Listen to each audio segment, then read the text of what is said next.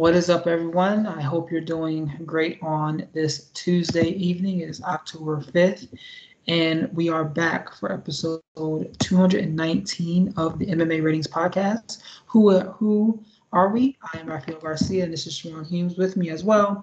And we got a lot to talk about today because this is a pretty big weekend in combat sports. We're going to look back to this past weekend and some of the MMA action that occurred. We're going to talk about Wilder versus Fury 3, which is a Saturday, a little bit about Durna Rodriguez, and some other topics from there. But before we do that, let's go ahead and say thank you, as always, for taking the time to listen to this show.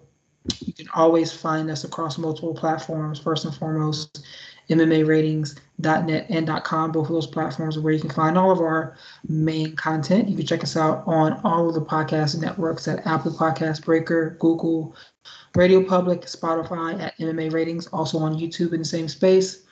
MMA Ratings Net on Instagram and Twitter. Me, you can hit me up at rgarcia_sports, and Shawan, you can find him at Black Jordan Green. But Shawan, why don't you let everybody know how you are doing today?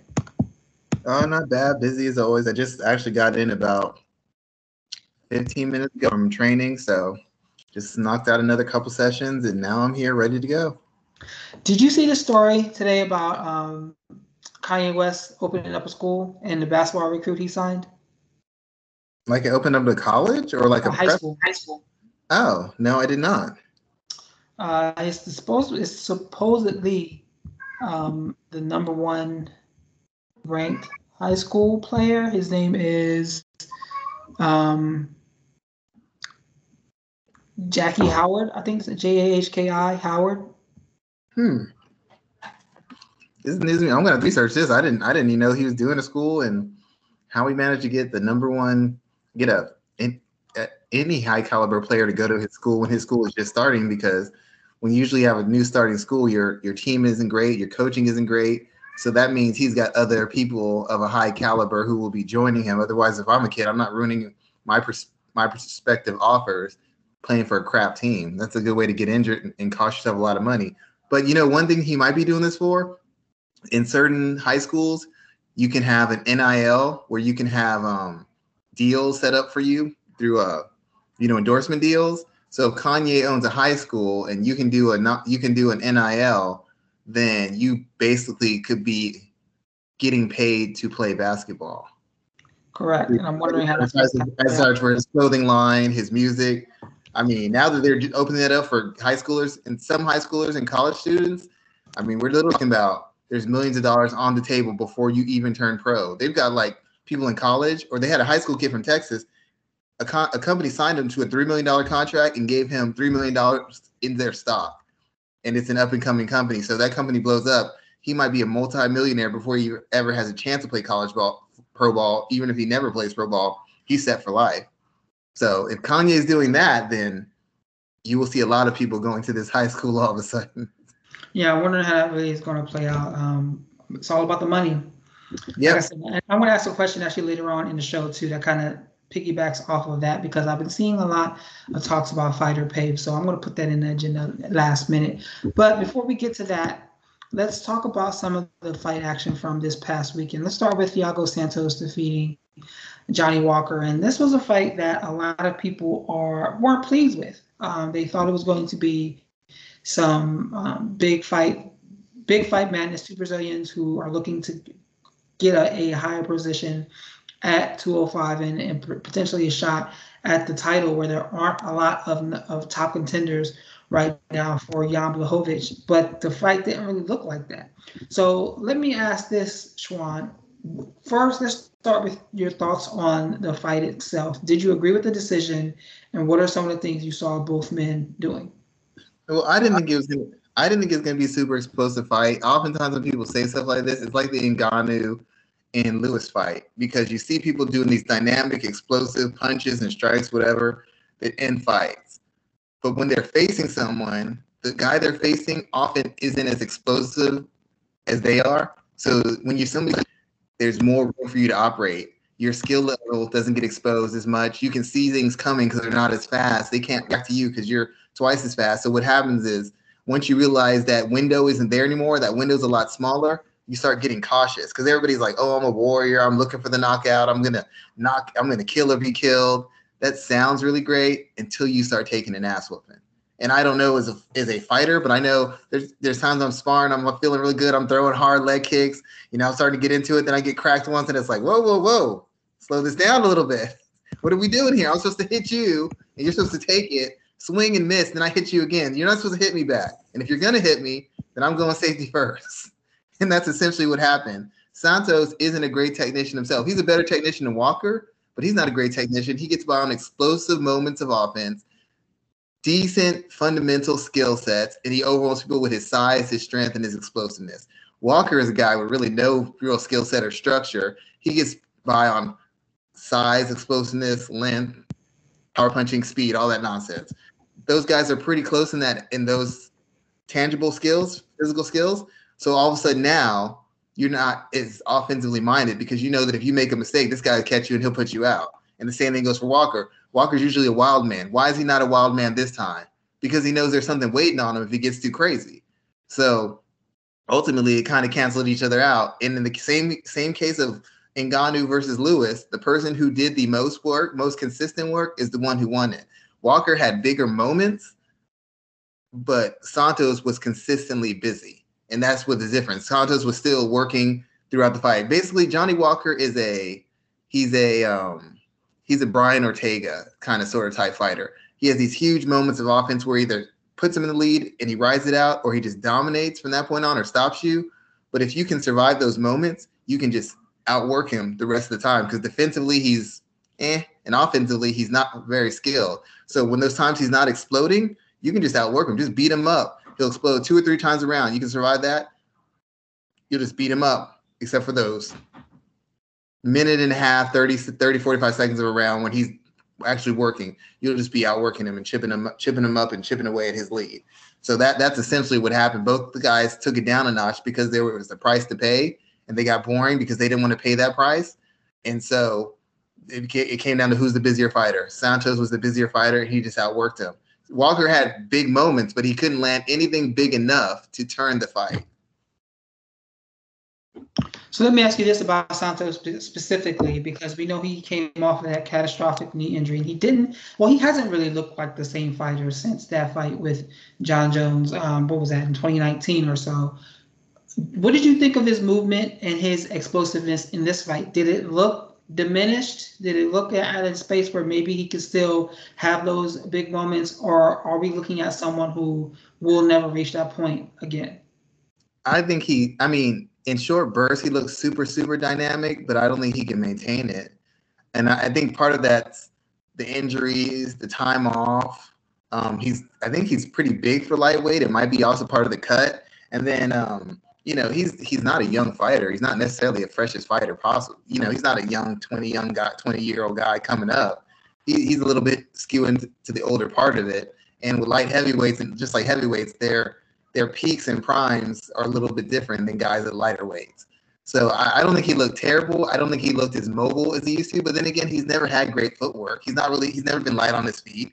He's not a guy who works inside. He's never been like a Dominic Cruz, the Alexander Gustafsson kind of guy. He's always been kind of a straight ahead, straight line guy. And he's never really set up his strikes particularly well. So it's hard for me to tell if it's just, obviously I think he's lost maybe a half a step, but he's never been enough of a technician as far as his footwork and his positioning where he's ever looked really fluid to me. He's always looked dynamic in spots, but if he would hit better setups and better footwork, he'd look even faster. But he's never really improved those aspects. To me, he's still very raw. He's like an educated athlete who fights. He's got some education, he's got some technique, he's got some positioning. But if he was even like a level 6 as far as skill, he'd probably be unstoppable. But his punch placement, I still don't really like it. His setups, defensively, I think he's there to be hit all the time. I think if Walker would have ramped up his volume, Walker could have got him. But Walker's a pot shot type fighter. He just has enough power to make those pot shots count. So I really didn't see a tremendous drop off in him, but that's because I was never really all that enamored with what he did even before.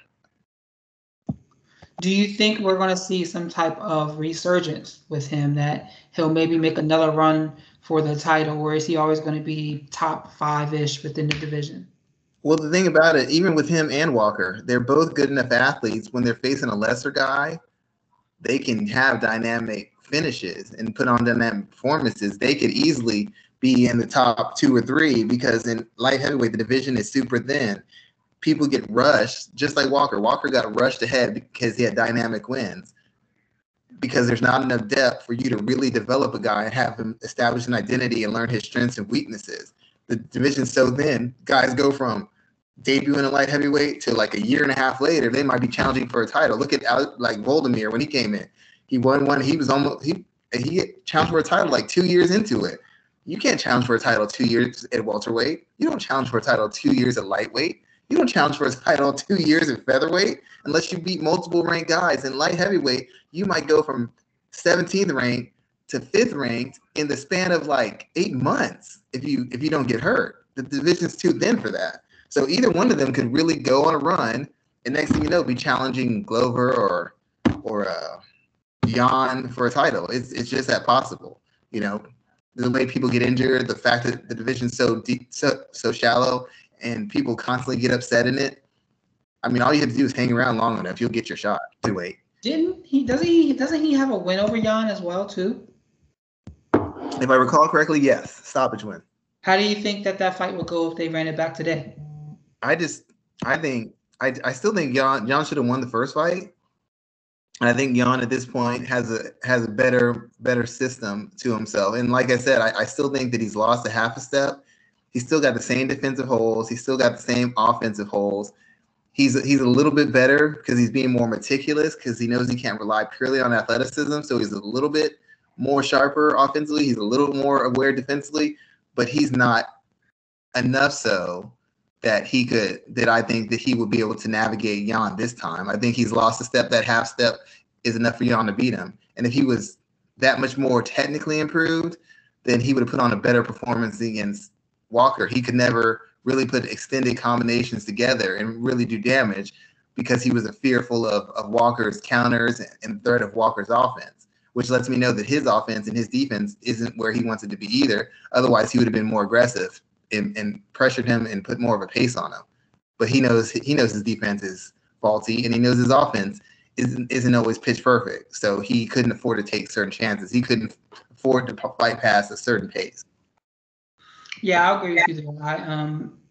I don't think either one of these guys are really going to make a true run at the title. I think Santos had his opportunity and it kind of slipped away from him because of the injury, and Walker was pushed a little bit too quickly. And we saw what happened when he ended up fighting guys who were able to get away from all of the wildness and focus on his detriments. And we saw how that kind of played out.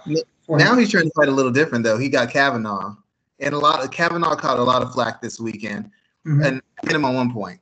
When he's saying to use the feints and he's trying to get him to slow down, Walker, when he would fight, he would just come out doing crazy stuff, jump knees, backflips, whatever, right?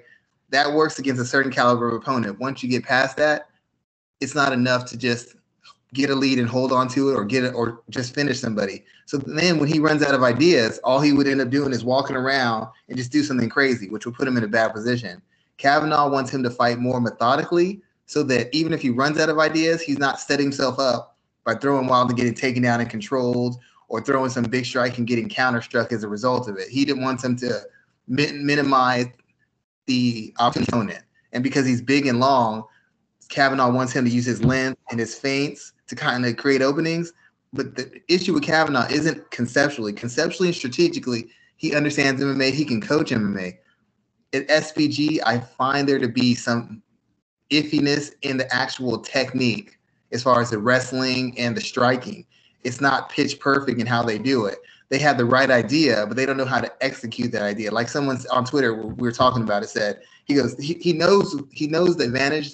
He doesn't know how to teach him to use it in a manner that's going to win the fight. So Walker had the length and he had front kicks. He had things he had success with, but you notice he never stuck with them. He landed the front kick.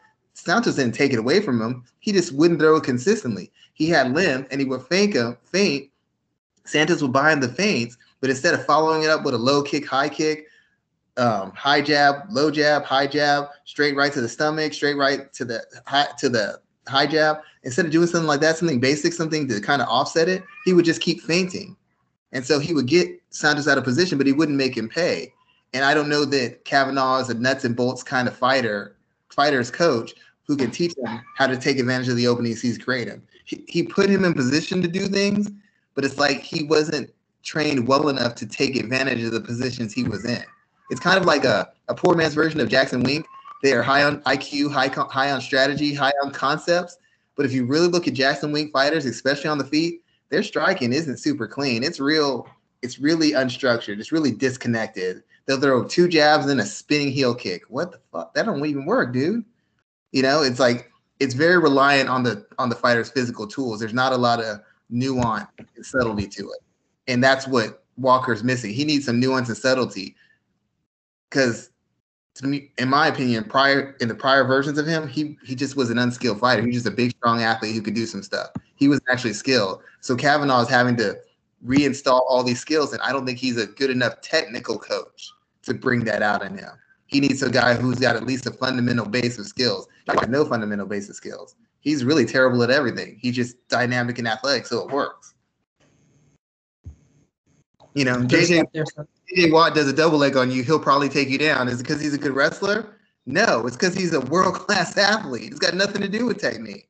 We'll be talking about some great double legs at the end of the show when I do a highlight on Jordan Burroughs. We're going to hit him up later on at the end of the show because he got some success this weekend. But let's keep it rolling because I want to talk about Kevin Holland as well in the co-main event where it ended up becoming a no contest. Him and what was the guy's name? I can't. Dukakis. Yeah, they banged heads and Holland goes down. Dukakis, excuse me. Holland goes down. He's clearly out. You can tell like the minute that their heads hit and he goes down there, they're out. But he gets back up. The fight isn't stopped. Their fight isn't paused. And he is allowed to continue fighting. Dukakis takes his back and submits him. So he is the officials and the refs are talking about the situation. There was some mild controversy. I haven't heard a lot of people talking about it around the fact that the UFC officials were so close into the decision making there. Yeah. When they're in the United States, obviously they are governed by the state commission, so that shouldn't have been the case. But that's neither here nor there. I think that something should be made of that if it comes out that they had some power in making the decision. But the fight is ruled a no contest. They're immediately rebooked. I mean, they're fighting on November 18th. Yeah, I'm not sure I agree with that. So I know we're going to talk about that too in less than 30 some odd days. Interestingly enough, the same thing happened tonight on Dana White Contender Series. 2 guys banged heads. 1 guy goes down. He wasn't as out as Holland was, but he was definitely rocked. And it was a clear accidental headbutt. But they stopped the fight. The guy took about 2 minutes. I've seen guys take more time for eye pokes and crotch shots than he took for banging heads. And the fight continued, and he ended up getting knocked out. So it's some interesting situation there. So Schwan, what did you think of what happened with the Kevin Holland situation and how the whole contest played out? I mean, they probably should have, when they saw him bang heads, the ref probably should have stopped it and given him a chance to recover, or at the very least, maybe called it a no contest from there. I know it wasn't intentional, but the guy is clearly impaired. I thought for sure they'd at least stop and check on him. I know the guy jumped right on him, but there's been times when someone's fouled and fallen to a position, and then they've called the foul and stopped it and took a point from him or stopped the fight and to reassess it. It's not like they've never done that before. Someone kicks someone in the groin and they're in the middle of an exchange, they'll stop it. If somebody spits out their mouthpiece when they're getting in the middle of an exchange, they'll stop it to pick up the mouthpiece. They're not supposed to stop until there's a break, but lots of times they'll be looking for a break because they realize the mouthpiece is out, or they'll stop it before. So I don't see why they couldn't have jumped in and said, okay, we'll stop it right now. He's clearly impaired. He's clearly stunned.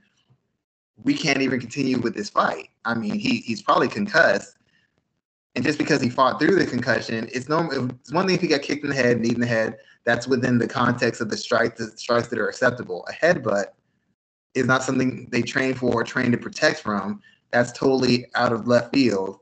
I don't see why they couldn't have at least stopped and given him a couple minutes to reconsider it, or just call it a no contest.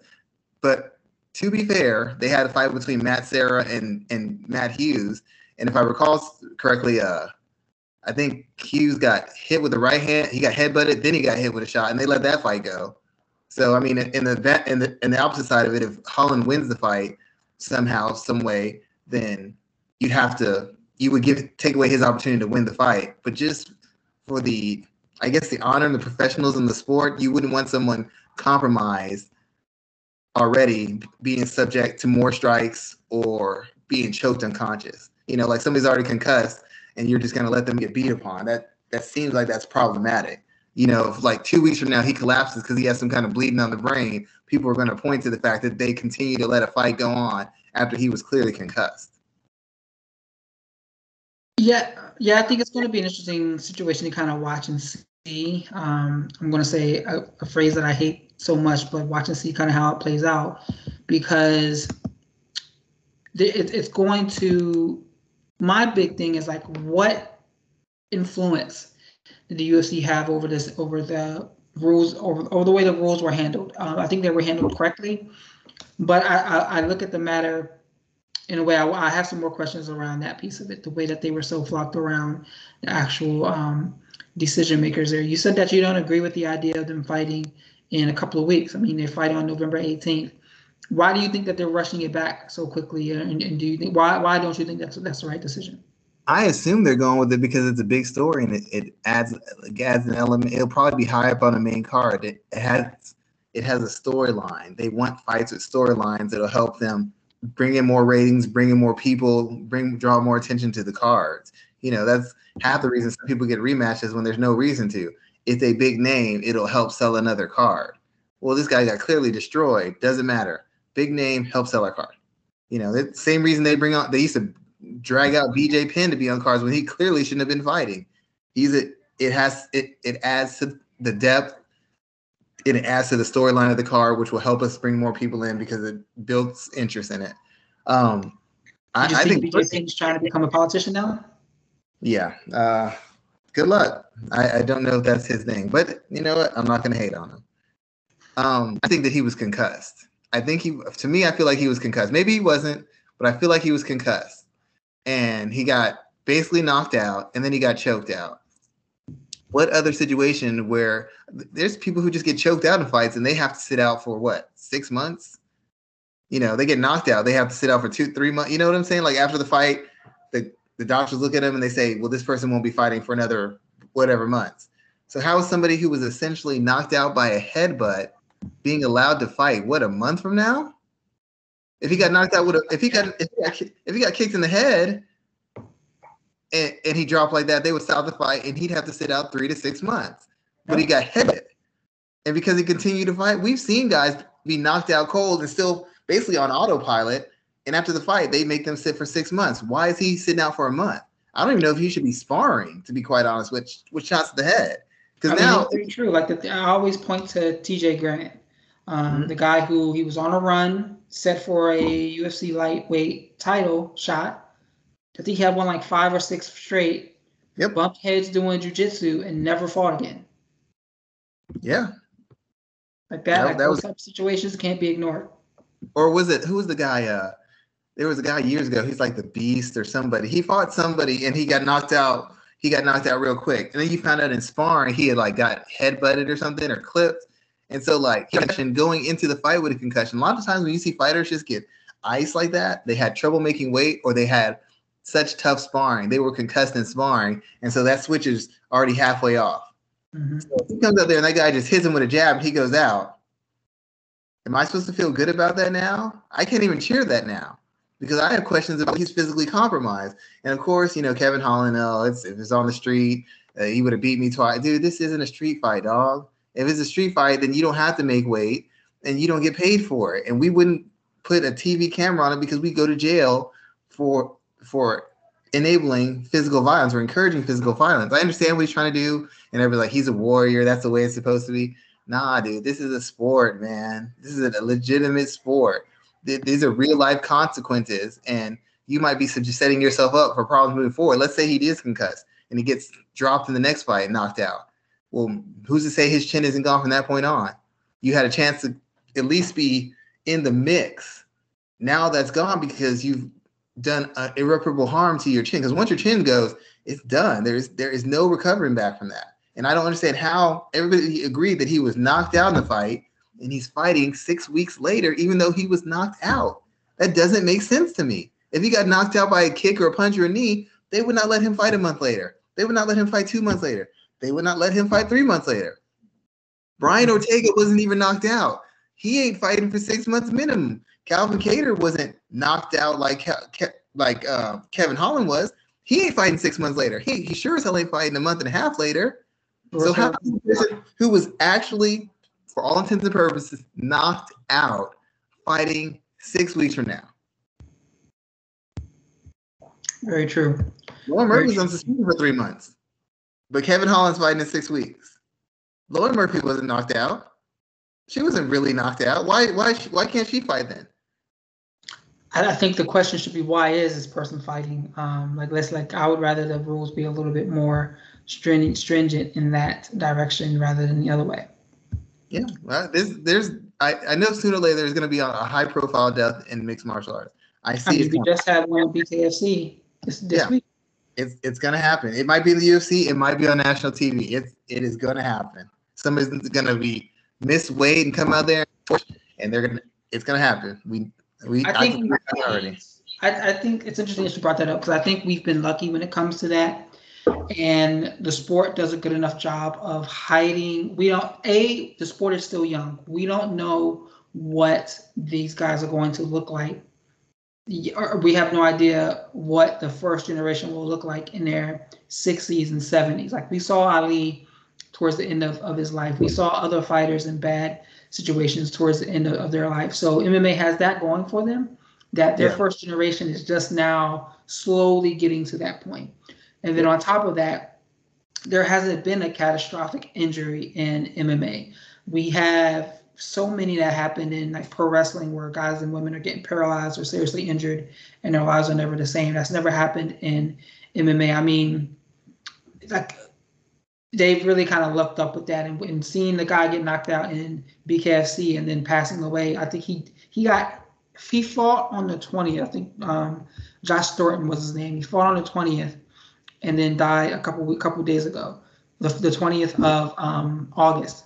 So that was like a long-term situation there for him. So yeah, like these situations are dangerous, and they should be taken a lot more seriously. I just want someone to explain to me once again, and maybe I'm understanding this wrong.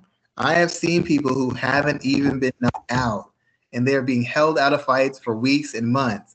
This person, everybody agrees, was knocked out temporarily from the headbutt, and yet he is fighting 6 weeks from now. Somebody's got to make. If you got headbutt and you're completely out, there's no way a doctor checks you and you are 100% right. No way. And then that makes me think also. Remember what Volkanovski said last week? He said they were telling Ortega how many fingers, and he's giving the wrong answer. They put him back out there. How many fingers are home up? 5. Okay, get out there. That's a hell of a situation to be in, man. I'm glad that I'm no longer in. And you got a corner who you trust to take care of you. Imagine you're laying out, you can't even get up. You're so stunned, you're so tired, you can't get up. They pick you up. You can't count, you can't see, and they just say, "You'll be fine. Get back out there." Get back out there. That's how it rolls. Oh my God. Let's move on and let's talk about Douglas Lima and MVP. MVP picked up a split decision that a lot of people didn't really agree with. How did you score the fight for who? I agree with it completely. People who split fight for MVP for Lima, I get why y'all did it, but we have to look at the facts. The numbers are skewed in Lima's favor, but it's not a huge gap. He wasn't outlanding MVP like 2-1 or 3-1. Like MVP landed 7 shots, he landed like 15. That's like 8 more shots. And he didn't at no point did he stun MVP. He never had MVP on skates. He never really rocked him or dropped him. MVP put him on the ground 3 times. You're in a 3-round fight and you get dropped 3 times and you think that you're winning that fight and you got dropped twice in the first round. You went from 10. Usually if you get dropped, they can't take a point off. So you went from automatically, it's 10-9, right? 10-9, 10-8, 10-7. At worst, it's 10-8. That means you have to sweep the next rounds completely for you to even have a chance to win. And he got dropped in one of the later rounds. There's no way. At best, it could have been a draw. At the very best, it could have been a draw. But there's no way you get dropped first in the first, because he lost the first round automatically. Even before he got knocked down, MVP's best round was the first round. So that's already 10-9. He dropped him twice more. That is 10-8, 10-7. How the hell do you come back to win after a 10-7 round? Unless you knock, and I think he might have knocked him down once. But even if he knocked him down, that's a 10-7. Let's say he wins a round. That's 10-8. The last round's even money. There's no way he wins it. And the worst part about this is Douglas Lima? His team did not watch the first fight. They assumed that the same hole that was going to be there again. And it almost was. But MVP was waiting for it. MVP knew what he was doing now. He was ready for it. But if you watch the first fight, when he took him down, MVP got double wrist lock on him. And Lima couldn't do anything with it. When he took him down, he didn't do anything to MVP on the ground. I don't care what anybody said. I watched that fight. He stayed on top, but he didn't really land any punishment. He never threatened with a submission. And then the second round, before he got knocked out, MVP hit him with a big pot shot, hit him, rocked him, and then he caught another one, kicked his leg out, and then finished him. MVP had got his timing, was starting to tune his ass up in that second round. But he caught him with the leg kick because he overcommitted, because he's on it. He overcommitted, reaching for the shot, leg kicked out from underneath him, hit him with that shot, fight over. But right before the knockout, MVP had his timing. MVP was getting to him, and he couldn't put two punches together on MVP. So basically, this fight just happened in reverse. He came out hot the first round. Douglas Lima still couldn't do anything with any of his takedowns. He landed maybe 3 or 4 strikes. None of them were real damaging. He didn't put him in any submissions. All he did was control him. He couldn't get away from the wrist locks. He couldn't do anything. And on the feet, he landed, but he didn't really hurt MVP. He didn't drop him. He didn't stun him. He didn't back him up. He hit him a couple shots, but he didn't put 4, 5, 6 combinations together. He wasn't outlanding him at a great volume. He wasn't pressuring him effectively. He wasn't doing any of that. It was 50-50 on the feet at best. And on the ground, yeah, he was on top, but what else did he do on the ground? Nothing. I don't know what people were talking about. It was a bad judge fight. Lima's team prepared him wrong, and they didn't watch either they didn't watch the first fight or they had no idea what they're watching. Because the same issues he had in the first fight were the same issues he had in the second fight. He couldn't get away from MVP straight shots. He couldn't get away from MVP's movement and his rhythm. And on the ground, even though he could keep him on the ground, he didn't have the strength or the technical ability to do anything. Pass guard, get to side mount, to get to full mount, transition to a submission. He didn't do anything on the ground. Maybe I'm biased. What did you see Lima do on the ground to MVP? Because I didn't see him do a damn thing. So let me ask you a question then. Mm-hmm. You fight for a third time, who wins? I think MVP might have him. I think his best bet is to catch him in transition, like he catches him, rocks him, knocks him off the feet, catch him in transition. But the thing about Lima is Lima's not a busy fighter. Volume. If he threw a lot of volume, he would have never lost to Rory McDonald in the first fight. He kind of works at a decent pace, but he doesn't throw a lot of volume. He's not a dynamic puncher. Yeah, he knocked MVP out, but how many times are you going to get to wind up with a shot like that? Who is Douglas Lima really consistently knocking out? He's not really a knockout dynamic striker. Defensively, he's not really all that great. As a wrestler, he's all right. As a grappler, I haven't seen anything where I need to be impressed. I think that now that MVP's got the confidence, I don't know that how Lima beats him. To be quite honest, if he didn't land that one shot against him earlier, I don't think that he would have beat him the first time. Lima's a very good fighter, and I'm not the biggest fan of MVP. I think he's ridden hype and celebrity a little bit. But the fact of the matter, the dude can fight. He has beaten legitimate fighters. I mean, he beat Paul Daly. Paul Daly's still a legitimate win, and he legitimately beat Douglas Lima. If Lima has a problem with it, stop getting dropped. Don't get dropped 3. You get dropped 3 times in a 3-round fight. You can't tell me if you're in that guy's corner, you feel good about that decision. We got dropped twice in the first round, once in the last round. Oh, yeah, we won an easy decision. Based off of what, dude? Even if you think the judging is terrible, you know how the judging works. 3 knockdowns in a 3-round fight, you might as well just say you lost. If you get a draw, you should be thanking the Lord. So I think MVP's got him figured out. I think MVP's confidence now is sky high. Lima's confidence is not anywhere near close to sky high, and I don't think he can fight at pace. He doesn't jab or box well enough to set up his strikes, and he's not a good enough grappler to do anything except get from control. So unless he makes huge jumps forward in the next couple months, I think MVP beats him again in a tight fight. Because if Lima would have addressed the problems he had, he wouldn't have lost 2 fights in a row before coming to MVP and losing the third. He hasn't adjusted past a certain point. He's fighting the same way he's fought in every fight he's lost. Throwing so volume, not really landing power, not being able to get takedowns, not being able to, if he can't bully you, he's not as good a fighter. And you can't bully somebody like MVP because of his movement, his rhythm, and how dynamic he is for 1 or 2 shots at a time. And it's hard to counter a guy like that because he doesn't throw enough volume for you to find your rhythm. You have to have him figured out perfectly. And if you don't have him figured out perfectly, you can't land the kind of shots it takes to turn a fight around. And now that he knows what to look for, that's the only time Lima threatened him. Kicked his leg out, uppercut. The rest of the time, all the shots he threw, they weren't anything to be worried about. He's got to worry about one specific situation. If Lima does not get that situation, MVP has no fear of him, and he has no reason to. So I want to ask one last question about this fight before we move on to our next one. What is the ceiling for MVP? Can he be a champion in Bellator? He needs favorable matchups. Like fight with Raymond Daniels would be good because they're both strikers. Lorenzo Larkin, I don't think his grappling and his wrestling is good enough to handle legitimate grapplers and wrestlers. The only thing he does have is he's so unique in how he fights. You have to be either able to just pressure him nonstop, which means walking through some pretty heavy fire. It won't be a volume, but it'll be like big shot, flying, these dynamic jumping elbows, jumping knees, punches, these fight finishing moments. You have to expose yourself to that so you can consistently pressure him.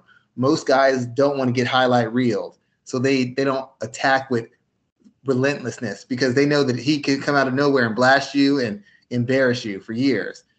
But the thing about it is if you can string attacks together and you can get him to the ground, I think you can out-hustle him. You can outwork him on the ground. I think some of the better grapplers can submit him or just beat him up. But he hasn't really faced any legitimate wrestlers, any legitimate grapplers.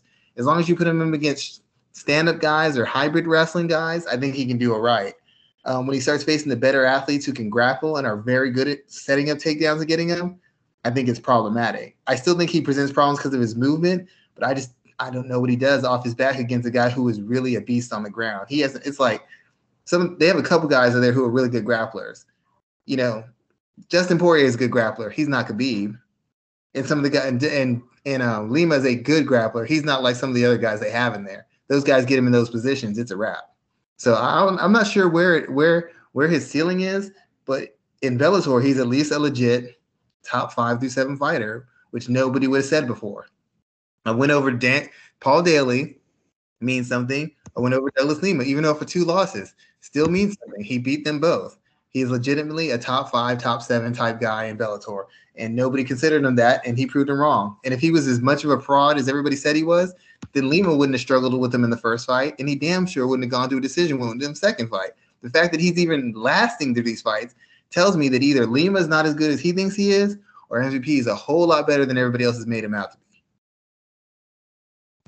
Yeah, that's definitely a mouthful there because I've had, not want to say negative thoughts, but I've always questioned just what is MVP's ceiling. So to see him pick up this win and really wonder what is next for him is a question that I would love to see answered. And I would love to see him get some tougher bouts, but we just don't know if that's going to happen.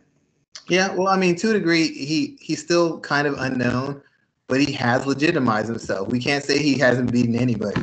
Paul Daly win, he did that. That's a legitimate win. And whether let's just say you think he lost against Lima, and you think he's still a fraud. How do you excuse him dropping Lima 3 times in 3 rounds? If he's a complete fraud, you got dropped 3 times but 3 rounds by a fraud, by a guy who can't fight. What sense does that make? That doesn't even make any sense.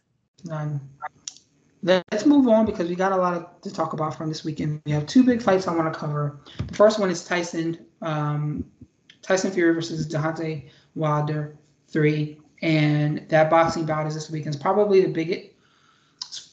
the biggest heavyweight fight we could see this year. Schwan, how do you see this playing out? Let's start there, and let's also kind of cover what's on the table for heavyweight boxing? Well, I'm interested to see I don't really know what we're going to see with Deontay Wilder. If I, like I said before on the show, if I was Fury, I would have taken the rematch immediately and got Wilder out of the pain.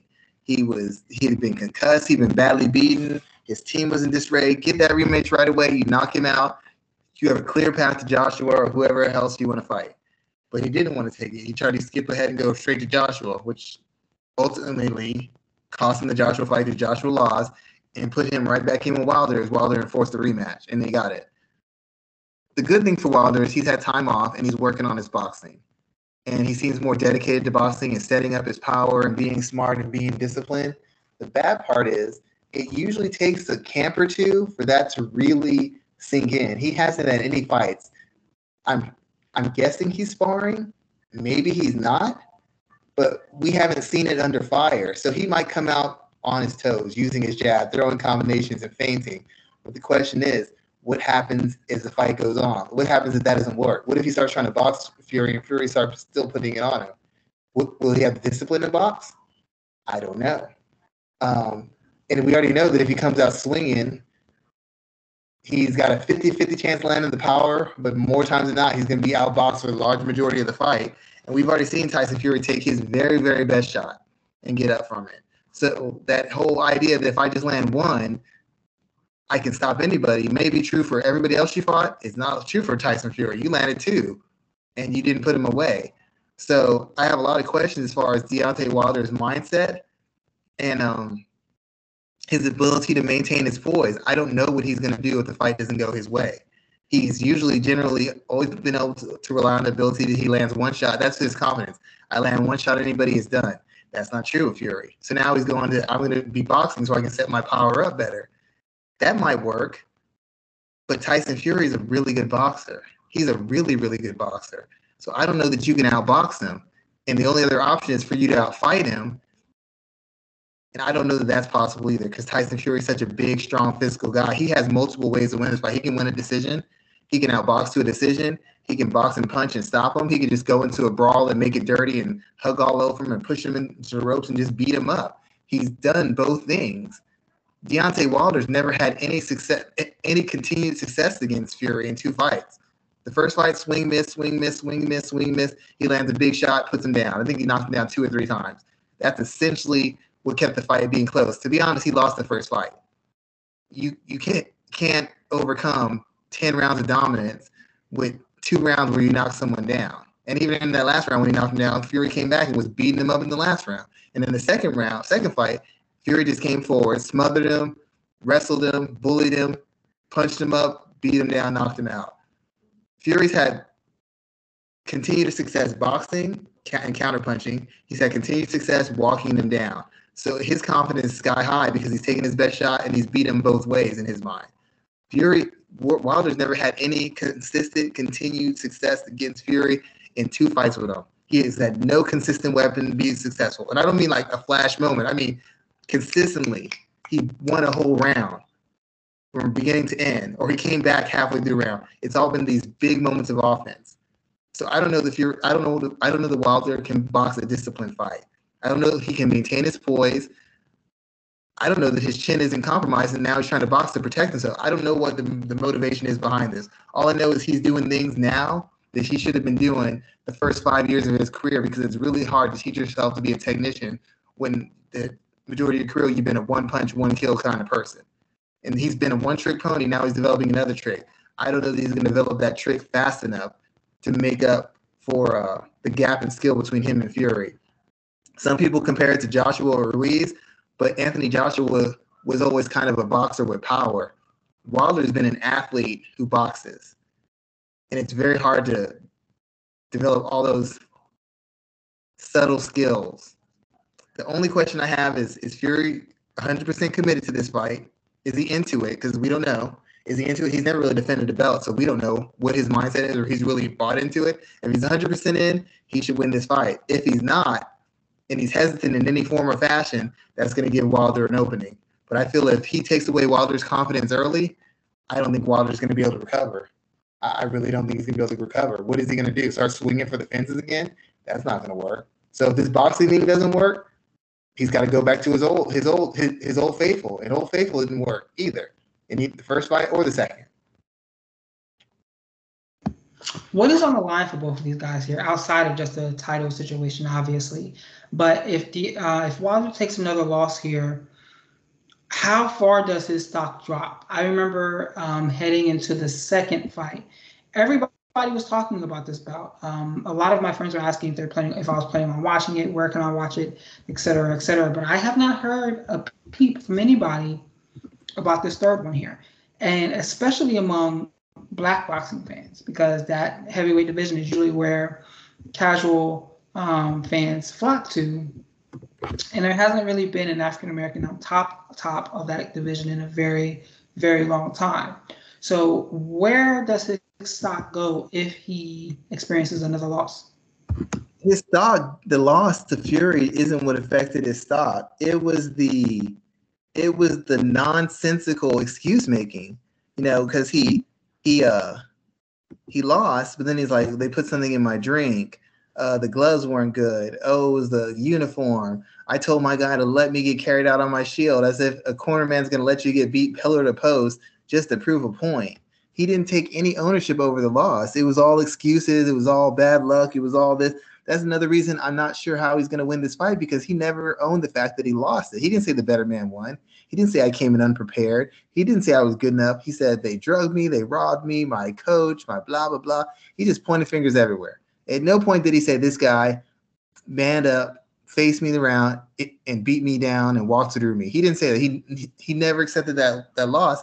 So if he didn't accept the loss, I don't know how much better you can get when you keep putting in external distractions.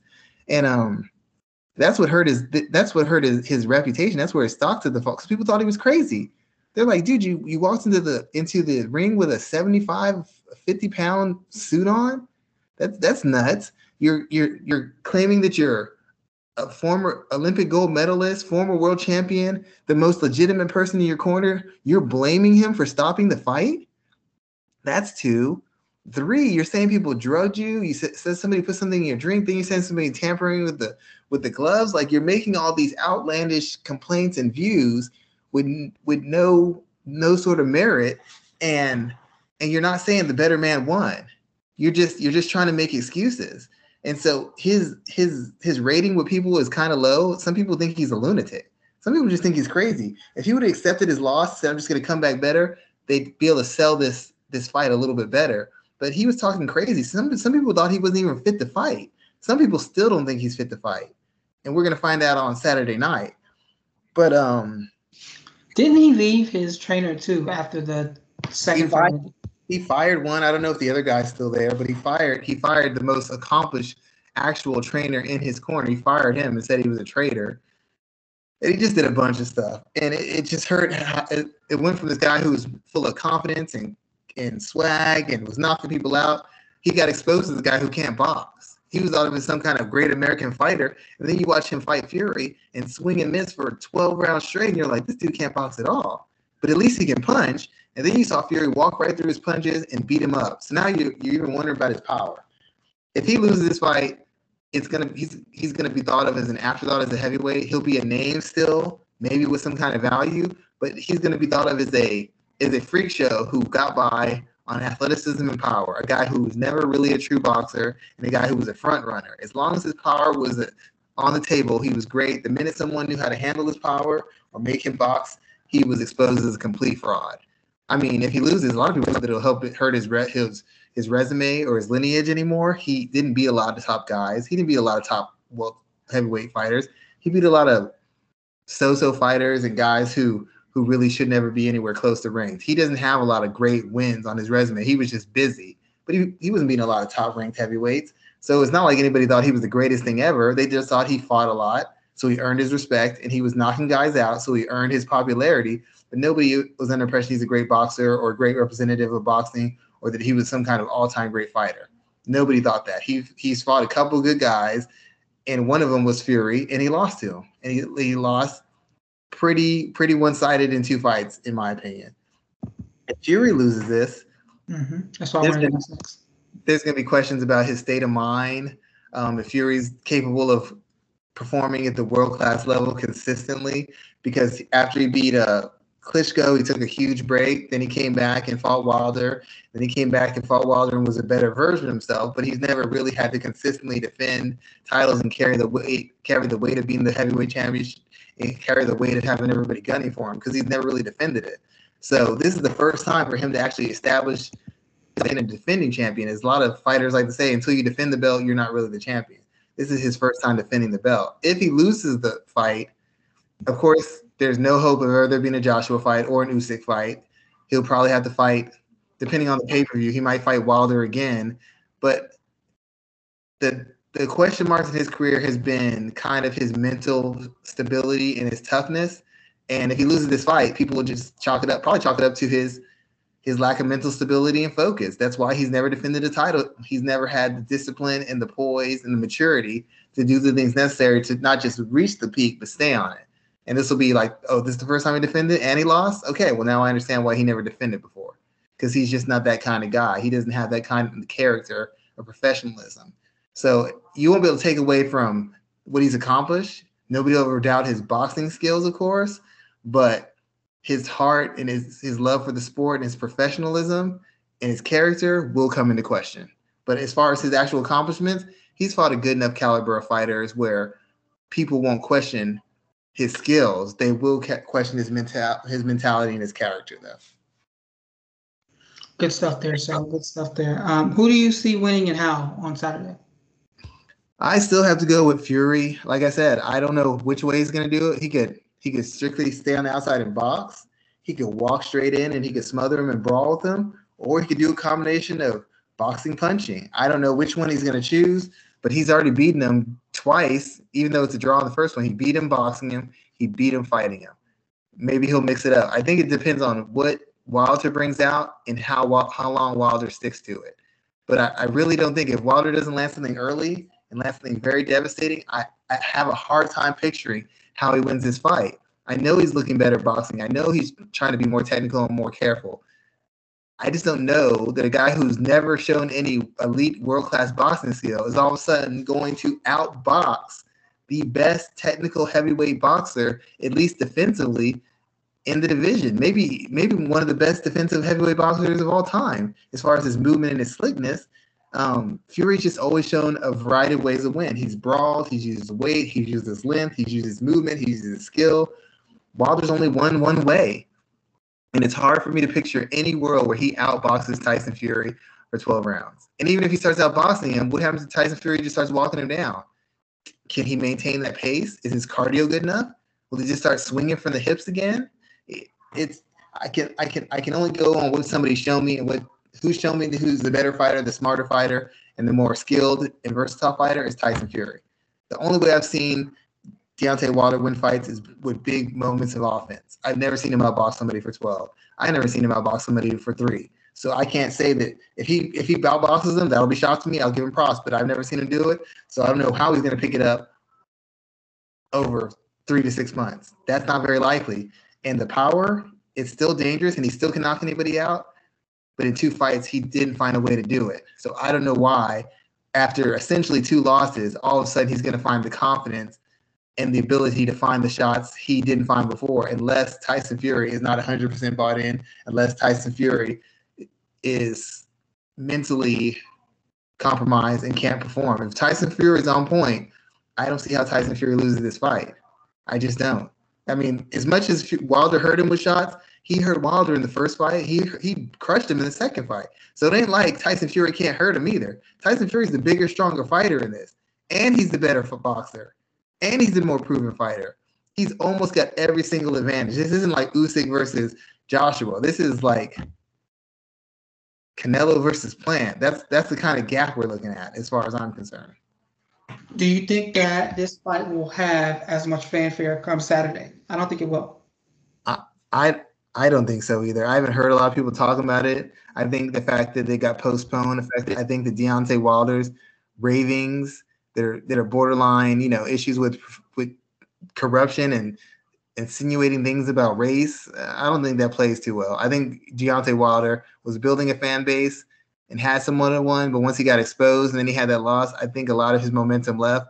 And I think a lot of people want him to win. I even think some people believe he can win, but I don't think people who really know the sport, I don't think real boxers or real boxing fans thinks he has a good chance of winning this. The question is, if Fury comes in 100% focused and locked in, he should win this automatically. I don't know any boxer who is actually boxer or boxing coach who's saying Wilder's going to win this. None of them. If he wins, they'll come out and say, "Oh, I saw the holes in Fury." But if that's the case, why aren't they saying it loud and proud right now that he's going to come and win this fight? Because nobody knows how he's going to win it. He hasn't shown enough. He hasn't shown an ability to outbox him. He hasn't shown an ability to outfight him. How is he going to win this fight? Fury's already beat you 2 ways. You haven't beat him in 1. What are you going to do? That's going to catch him off guard or expose him? Nobody can think of it. I can't either. If he wins fight through boxing, it'll be one of the greatest upsets ever. Because I've never seen Deontay Wilder outbox anybody for any second of any moment of any round. Never in my life have I seen him do it. All right, sir. I have one other fight I wanted to talk about this weekend, and it is a big women's fight between Mackenzie Dern and Marina Rodriguez on Saturday at UFC Fight Night 194. I believe that's the number we're on. And let me see. Am I right? I think so. I did not write the number down. But this is a big fight because Dern is, both women I feel like are close to a title shot. Dern especially.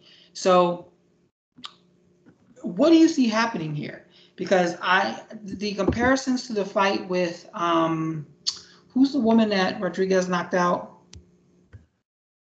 Oh, Amanda Ribas. Yes, the comparisons to that are immediately going to come out quick because Ribas has a good ground game, and she plays that same type of style as Mackenzie Dern. But Mackenzie Dern's striking is a little bit more aggressive. I'm not necessarily going to call it better, but it's more aggressive where she tries to get to the clinch and get the fight down to the ground.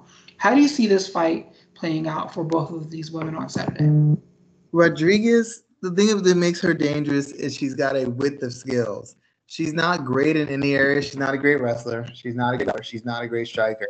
She's fairly big. She's got some durability. She's cardio, but she's got a broad range of skills. She will fight you in every area. You get it. Most people have egregious holes. Somebody can't grapple. Somebody can't wrestle. You can exploit them, whether it's through pressure, physicality, or just skill. Rodriguez doesn't have an egregious hole in her game. She has holes, but there's not one place you can take her to where she's going to go purely defensive because she can't handle herself at all.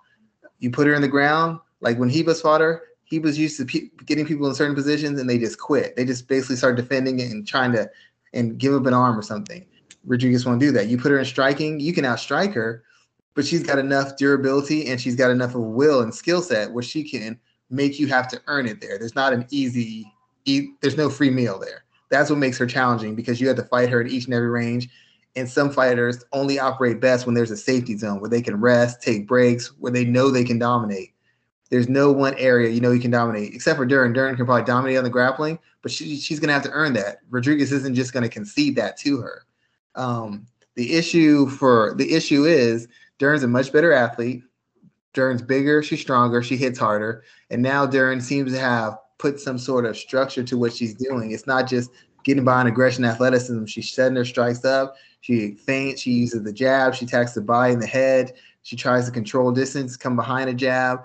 And it creates openings for her takedown attempts. Even if she's not getting the takedowns, every time she goes for a takedown, somebody sells out 100% because they're so fearful of going on the ground with her, which means you have to commit 100% to getting this bigger, stronger opponent and ripping them off your legs or getting away from them. So you're burning more energy because you're trying to stay away. You're burning energy trying to physically get her off of you because if she ends up on the ground on top of you, it's a wrap. We just know that. Most people can't grapple with her. So they spend a lot of mental and physical energy trying to stay away from her. And now that she has the striking to set that up, she can constantly put you pressure. She can slowly chip away at you. And then she'll just use those takedowns. It's like almost using them as body punches. Clay Guida would never get takedowns really clean, but he just throws so many at you, you just tire out from defending him all the time. He'd get close and you'd have to push him off and get away and push him off, get away and grapple with him for a second and push him off and get away. Mentally, it broke you down to where you start being a step slow on the feet. And eventually he'd be step slow. He'd get you down, submit you, or just pound the hell out of you. That's essentially what Mackenzie Dern is doing. And unlike Ribas, Mackenzie Dern has been in tough fights. We've already seen her in bad spots, and she's one thing, she won't break. She'll keep fighting.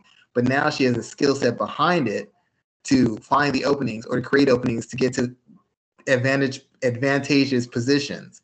So it should be a tough fight because Marina's got such a width skill and she's aggressive, but Dern is the bigger puncher, the better athlete, the bigger fighter. I essentially think this is a competitive but showcase fight for her. If it hits the ground, Rodriguez can't grapple with Dern. And if Dern's on top, she sure as hell can't grapple with her. And on the feet, I feel like she has enough seasoning experience where she can navigate some rough spots, but ultimately she can't win punch for punch with Dern. Dern's got a better chin, bigger power, and at this point, Dern's got the better structured system of striking. She can answer different questions the opponent poses. Rodriguez is still getting by a little bit on being tough and being well to throw volume, to throw with you. She gets by on being tough and aggressive. She's not super technical defensively. She's not super technical offensively either. So it should be competitive while it lasts, but I expect Dern to start separating fairly early in the fight. Who do you think wins and when do they win? Because how I look at this fight, I think if it ends quickly, I'm going Rodriguez. But the longer the fight goes, because Dern can submit her, I think she'll have a little bit of a harder time submitting her. I think she'll be able to control position a lot. But if it ends quickly, I see a Rodriguez KO. But how do you see this fight going, and when do you see it ending? The reason I'm kind of curious about the KO because I don't know that Dern's ever been KO before. She hasn't. She hasn't. And when she fought Hebus is a pretty good striker, and Hebus was beating on her. And Hebus was using more of a defensive game, though. She had the ability to stuff the takedowns, and even when it ended up on the floor, she had enough jiu-jitsu abilities. And I say that compared to Mackenzie Dern to separate and get back to her feet. Yeah, but Dern was trying to get those takedowns because she was getting lit up on the feet. Usually she would just brawl with somebody, but she was getting lit up. I've never known Dern to not be able to handle getting punched because she's not a good enough takedown person to avoid getting punched in the face. And has she fought a striker as good as Marina? Let's see. I don't think Marina's that good. I don't know that Marina's that good a striker, in my opinion. I think she's not like a one-hitter quitter, but I think she has like that technique that a lot of women don't have. The crisp shots down the middle, especially when you're looking at someone like Mackenzie, who throws a lot of those looping punches to try to close that space. I think she is a better striker than might be being said right now. She might be, but I don't know. I just don't know that I buy it. I think she might be, but even if she does, she's getting out with attrition. She's not going to land one or two big shots and put Dern out. I don't see that happening. The only person she's put out like that is Hebus, and Dern's been fairly durable. So for her to do that, she's got to land a lot of volume. For her to throw a lot of volume, which means she'd have to be actively pressuring. And if she's going to pressure like that, I don't see how she doesn't end up on the ground at some point. I think Michelle Waterson got her down to the ground. And Waterson's probably a better wrestler than Dern, but she ain't as big, as strong, or physical as Dern. And she damn sure isn't as good a grappler. So if Waterson can handle your power, and she moved up a weight class, and she was able to have moments, I don't see how Dern doesn't. Dern's a harder hitter. She's a better grappler. She's stronger. She might not be the wrestler, but if she's setting her strikes up and really setting a high pace, I don't see how Marina's not going to provide an opening where Dern's ability is going to be the separator. Because Rodriguez, when she fought Cynthia Calvillo, it was a draw. It was a close fight, but it was a draw. And she's always been one of those fighters who can never really turn the corner and be like truly dominant. She might get positioned, she might out hustle you, but she's not really beating the hell out of girls. She decisioned Tecia Torres. She didn't really beat up Tecia Torres. When she fought Randa Marcos, who was a superior athlete, she had a draw. When she fought Cynthia Calvillo, who was also a superior athlete, she had a draw. So Cynthia's not as good an athlete as Dern. She fought Carla Esparza. Esparza just bullied her and manhandled her. You know, it's like even when she fought Hebus, she beat her, but Hebus in the first round was having her way with her. Usually somebody has her way with her and they get tired. If Dern doesn't get tired, I don't think she beats Dern. I just don't. I'm not saying she can't. I just don't think she does it. That last fight with Michelle Waterson caused me some concerns. And even the fact that Amanda Hebus was able to get to her spots, she could have, if she was a better grappler, she could have finished her. And there's just nobody who usually lasts on the ground with Mackenzie Dern for 30 seconds to a minute. That does not happen. So I think she keeps it competitive. I think she'll have her moments, but for her to win, she's going to have to put herself in the line of fire. And even if she's good offensively, she is not good defensively. And Dern's made enough improvements where I think that and her advantages in athleticism are going to tell the story of the fight. Does the winner get a title shot? If it's Dern, I don't think either one should. I think they should fight at least one more fight. I don't think fighting Marina Rodriguez prepares you for a title shot. I'd want at least one more fight. But if Dern wins it, they might try to push her into one. I take one more fight. If Marina wins it, she's still probably 2 fights away from a title fight. What do you think Dern's chances are against a champ right now? Against Namajunas? Mm-hmm. I don't think she gets out of 2 rounds of Namajunas. You think she gets pieced up on the feet? I think she gets pieced up on the feet, and she might get submitted. She might get rocked on the feet. She might. You know what? Let me not say that because if Rodolfo can get submitted, anybody can. But I would see her getting pieced up on the feet first. Yeah, I mean, ultimately that's what it would be. But if let's say Rose clips her with a kick and puts her face down and she's not out and she just jumps on her and submits her, it's possible. I won't say that. I'm not saying it's likely, but I don't think she's ready. I think she still needs another fight or two to really round into shape because she hasn't really faced a fighter who has any sort of real IQ or a broad enough skill set to challenge her. She fought what's her name, Randa Marcos, but Randa Marcos is such a stupid fighter. She fights so dumb. For Dern to beat someone like Nunez right now, I think she would literally have to run across the cage and get her hands on her within the first 30 seconds and drag her down to the mat and then submit them, especially while they're still dry. She would have to do that right out the gate because anything that's staying on the feet with Rose, I think she's in a dangerous spot. Yeah, and Rose is a dynamic athlete. Rose is probably one of the hardest pound-for-pound punchers in the division. I mean, think about it this way. She rocked Jessica Andrade. Jessica Andrade has moved up a weight class, and ain't nobody rocked her yet. Not yet. Valentina didn't even bother trying to exchange with her. She landed a couple shots, took her down. She had no rush to exchange with her. That's weird.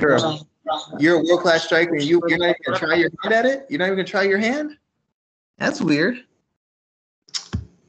So those are the 2 big fights I want to talk about from this week. We're already running over an hour. Let's hit one last topic. And I want to send a shout out to Jordan Burroughs, who picked up his 5th gold medal at Worlds yesterday.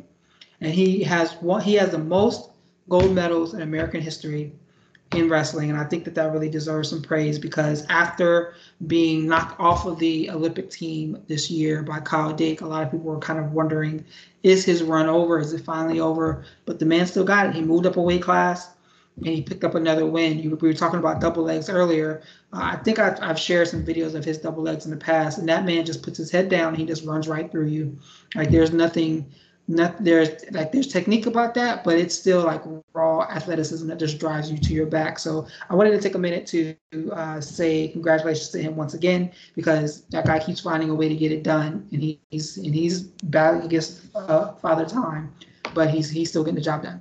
I admire that Olympic level mindset. You know, when people take a break or feel like accomplished enough and just leave it there, and he's looking for another challenge. He's trying to find a way to extend that career, and I admire that desire and that single-minded focus because, you know, you get to a certain point where you just dominated, you've been the best, and you lose, and it's like, you know what, I've done enough. Let me just take a step back.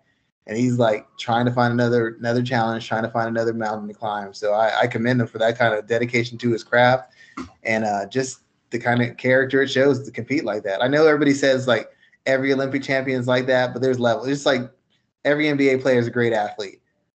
But there's levels to that, and every Olympic athlete has great mental fortitude and drive and professionalism. But there's also levels to that. And he's clearly at if not the apex, one of the higher levels of it, even now at this stage of the game. I mean, he was already in the conversation for the greatest American wrestler of all time, and now he's just continuing to find ways to win. What are some highlights from boxing from this past week? Who did fought? Did we even have boxing this week? I don't think so. I don't think we had a lot of fights this week. I think all the fights will be coming up. They got Plant, Canelo, Porter, Crawford. I don't think we had a lot of fights this week. I think a lot of people were just talking about the Tyson, the Fury Wilder fight and how and who's potentially going to fight Usyk if Usyk gets past Joshua in a rematch. Okay.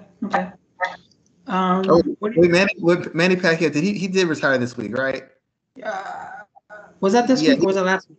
Either way. Yeah, he officially retired, and like I said, the two names of this generation, Floyd Mayweather, Manny Pacquiao. He's an all-time great. He moved up like 7 weight classes and was pretty dominant throughout most of his career. And even late in his career, even though Adrian Broner isn't what he used to be, he still beat Adrian Broner, and he beat the undisputed unified champion welterweight. I think he was inactive, but Thurman had never lost prior to fighting Pacquiao. Pacquiao beat him at like age 42. I'm sorry he never got a chance to fight Spence just to have him fight against the best of the division. But even that loss against Ugas, that does nothing to take away from his caliber. You're 43 years old fighting a guy who champions are avoiding and top 10 fighters are avoiding. You're challenging this guy and calling him out. All that does is add to your legacy, win or lose. So he was a true competitor, a true gentleman. And from what I know, the people who've known him, he's one of the most kindest and giving and most helpful people you will ever meet in the sport. So I hope he has a great future in politics, and he's done his country. Homophobia. Huh? Except for his homophobia, but that's and transphobia. I forgot about the conversation. Yeah, well, you have to bring it up. It's part of it. But outside of that, and I hate to say it like that, but outside of that, I've heard nothing but good things about him. And I wish him well moving forward. He did the sport proud. He gave people the fights they wanted, and he fought the way they wanted. And he, considering the way he lost, that loss against Marquez, to come back after that kind of knockout and win more titles and move up weight classes, I have to admire his mental toughness and his love for the fans, because he gave the fans what they wanted. They wanted to fight. He tried to make it at every turn, at every corner. So props to him, and Boston's going to miss him, dude. We don't have too many fighters who are just willing to take on the biggest and best challenges at all time, especially nowadays. They won $3 million to fight a guy who couldn't beat me up in a fight. Very true, sir. Very true. So we're going to go ahead and close out. And once again, thank you for everybody taking the time to listen to the show. This is episode 219 of the MMA Reigns podcast. I'm Rafael Garcia. You can hit me up at rgarcia_sports. And I'm here with Shawan Hume at Black Jordan Green. So thank you, everyone, for listening to us. Check us out, and we will be back next week. Have a great weekend, everyone, and stay safe. Have a great evening, everybody.